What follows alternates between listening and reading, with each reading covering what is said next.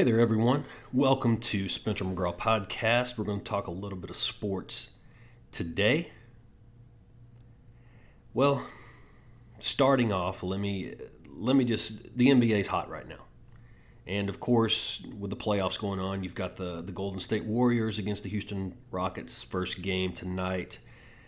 The Cavs got blown out by the Celtics yesterday, which to me was rather shocking in the manner in which it happened. And this is not going to bode well for LeBron.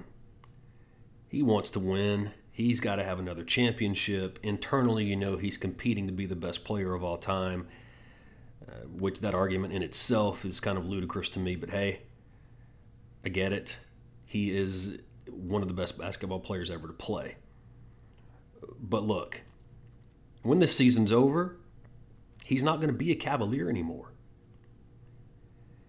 And what's going over the wires right now, and I'm seeing through Twitter and hearing on ESPN and local sports talk shows, is that the Philadelphia 76ers are looking to acquire LeBron. Oh, but that's not it.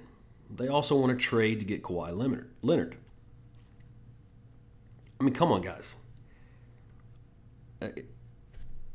That's virtually next to impossible to be able to do. First off, you're just assuming that LeBron's going to come to you because he's got the max contract. You're going to be able to pay him what he wants. I mean, honestly, do you think the man really cares about money?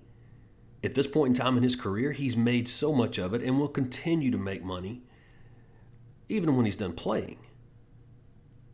I'm not convinced that money is the motivating factor for LeBron anymore. He's chasing Michael. And he wants to be better than Michael. He's got to have 6 rings. And I think that's his number one goal. Is Philly the best place to do it? Possibly.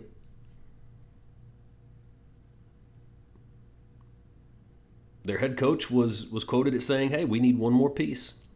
We need one big superstar. Well, obviously, LeBron would fit that need. But LeBron's going to have options. If I was LeBron, I'd go to LA. Why not? Go there with some young talent. Be in LA. Man, if I'm leaving Cleveland, I'm not going to Philly. I'm going to LA.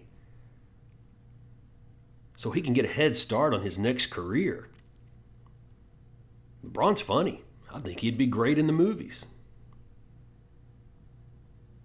Just my opinion, but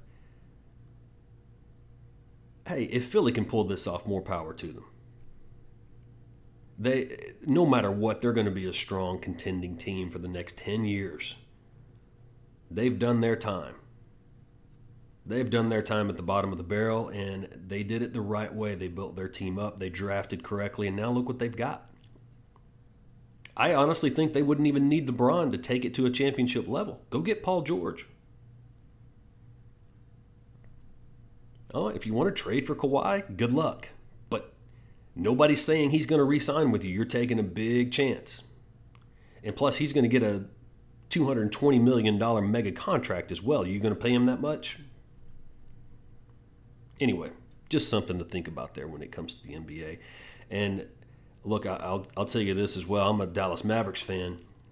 I'm pretty excited about who we've got coming up in maybe the number 3 or number 4 pick in the draft this year.